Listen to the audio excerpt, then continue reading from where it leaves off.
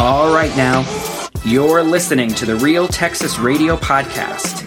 I'm your host, Bronin, just a fed-up taxpayer bringing you all of your Texas, local, and national news.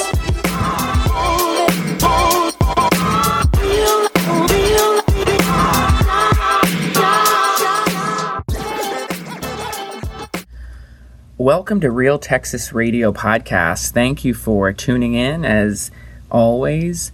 And I want to kick off the show today by talking about the Texas electric grid, which is been in the news a lot this summer. And in fact, the grid has been in the news for the last couple of years, ever since the big meltdown back in the winter of 2021, when many in the state were without power, and it was somewhat of a disaster. And many feel it was embarrassing, seeing as Texas is the energy capital of the world by many standards. It's something I think about a lot, particularly as the governor race is heating up here in Texas. You may have been reading that Beto O'Rourke, he's closing the gap to Greg Abbott, and they're just a few points apart according to some of the recent polls. And Beto O'Rourke, he is now out fundraising Greg Abbott. He's got more cash, even though both of them, they're very well funded in their campaigns. But, you know, it's not been much of it hasn't been much of an exciting race, not from a commentator perspective in any case. There hasn't been a whole lot of drama. And Beto O'Rourke, of course, he's been around for a long time. He was a multi-term congressman from El Paso. He ran for president of the United States in the last election cycle as a Democrat. And he's a big lefty. He's got a ton of money. He married an heiress who's a multi-millionaire times over. And I believe that she's an only child, too. So Beto, nice one on that front. But Beto has found the electric grid as an issue where he thinks he is going to leverage over Greg Abbott, and he's blaming Greg Abbott for any of the vulnerabilities in the grid. So I haven't been affected by any rolling blackouts. Allegedly, some people have in the Dallas area, but I've mentioned before on the show that one of the ways that my husband and I were saving money in this economic climate of inflation is we aren't turning on the AC for the most part during the day. If we have a guest over, which isn't too often, we'll turn on the AC. But even then, we have it up at 78 or 79 degrees. And when the temperature is 100 plus degrees outside, that's a huge difference. It is perfectly comfortable to sit in a room that is 78 degrees. And we are fortunate enough to have ceiling fans downstairs, and they make a big difference too, really keeping the air circulating. And it has made a big difference in our electricity bill. I would say $100 a month. So I'm thankful for that.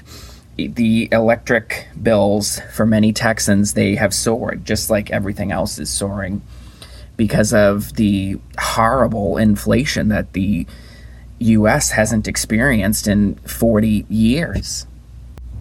So even though Texas has all of these green technologies like windmills and solar panels, and there are more investments in those technologies, and in the summer, we can rely on those more when there's plenty of sun and hopefully plenty of wind. But they are in the crosshairs for Republicans, right? Why don't we have more natural gas? Why can't we use more coal? Why can't we use the traditional, conventional, proven methods for getting power to people's homes? But one of the big issues, it's not so much generating that electricity, but it is transmitting that electricity across power lines, and that infrastructure is outdated. And of course, in the last few years, hundreds of thousands of people have moved into Texas, and they are obviously concentrating in the metropolises like the DFW area, like Houston and Austin. And the demand for electricity usage, it's obviously climbed as a result.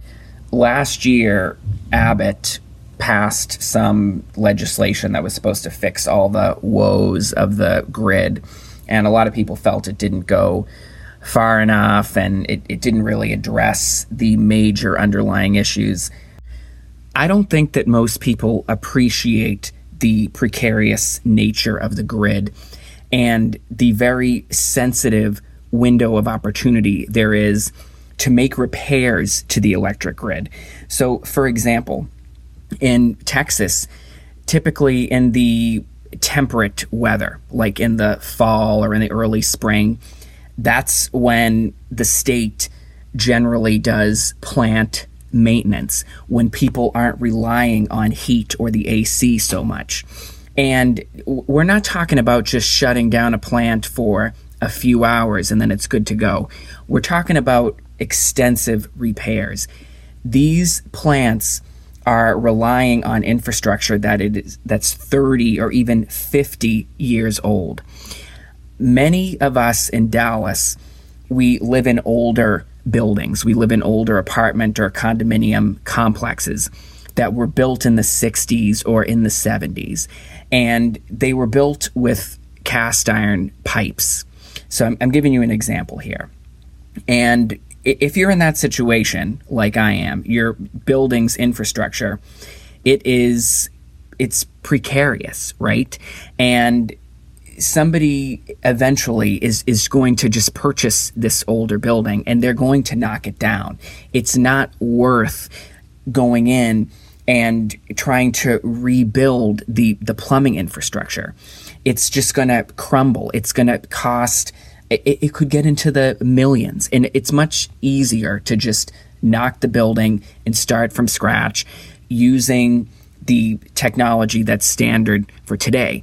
Okay, so now think about that in terms of a power plant that is responsible for funneling electricity to millions of people across the state of Texas. It's not that easy. You can't just knock it down, or you can't necessarily just build a new one, right? The climate activists are saying they don't want any new natural gas plants. They don't want any new coal-fired plants. So that's not even an option.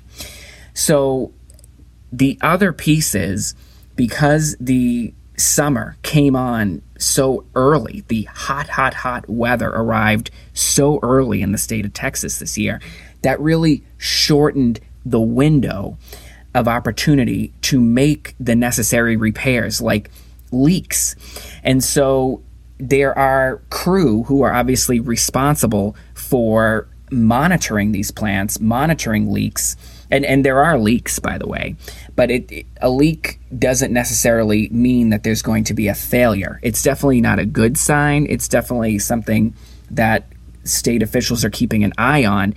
But when it's 105 degrees, what are they going to do? They're literally, it's kind of fingers crossed and just praying that there's not an emergency. And at the same time, all they're asking the citizens of Texas to do in the meantime is turn up your AC to 78 or 79. Help us out a little bit. The cryptocurrency industry, which has a heavy presence in the state of Texas, the state officials, they have reached out to the cryptocurrency miners, and they've said, hey, you can't be doing this now because of the enormous electricity that industry requires in order to operate. And the cryptocurrency industry, apparently 90% of them, they're complying with that request. But ordinary citizens like me, like neighbors I have, like people all across the state, they don't want to suffer for a minute. They don't want to turn the AC up to 78 degrees. Okay, they want to fight and put it at 72 degrees, like they have some right, like like they're going to be the exception, like they're not going to be the straw that breaks the camel's back. Well, do you know what? Why don't we take a look at the state of California, which, by the way, also has very aged infrastructure. It was just a few years ago, maybe 2017, 2018. Every year now, it seems, we hear about the wildfires in California.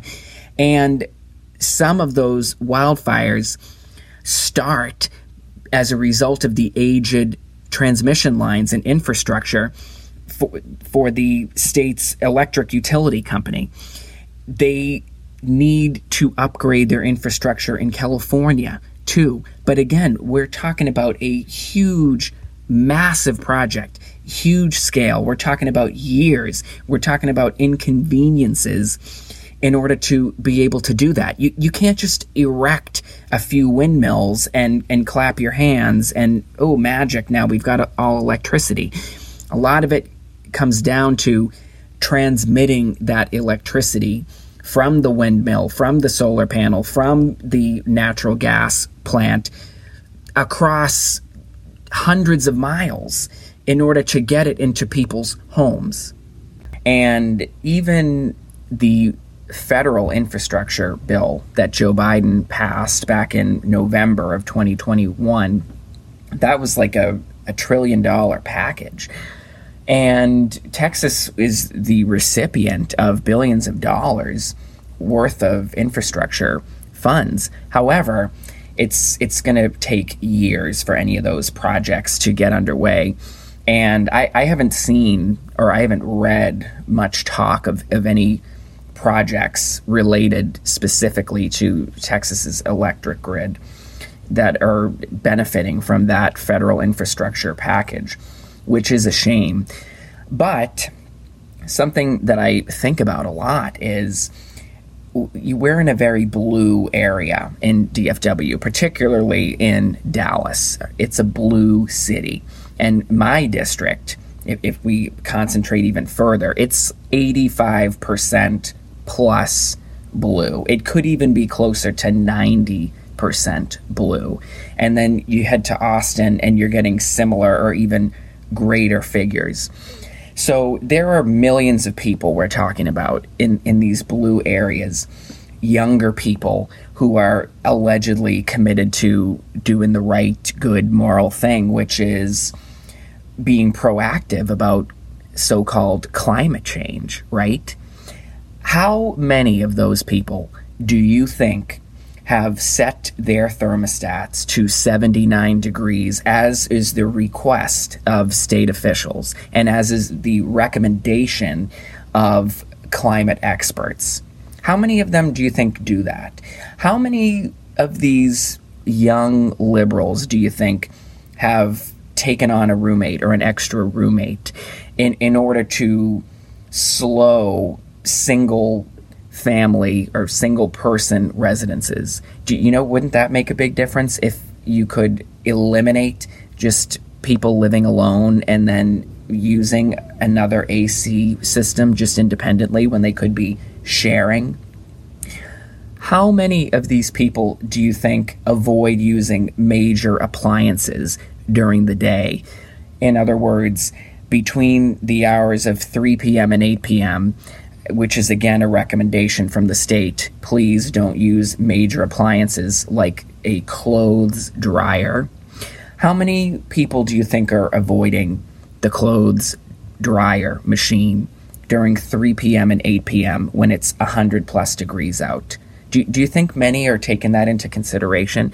Or better yet, seeing as we know that a clothes dryer is one of the worst machines, it's one of the worst inventions in respect to climate change, if climate change is part of your religion and faith.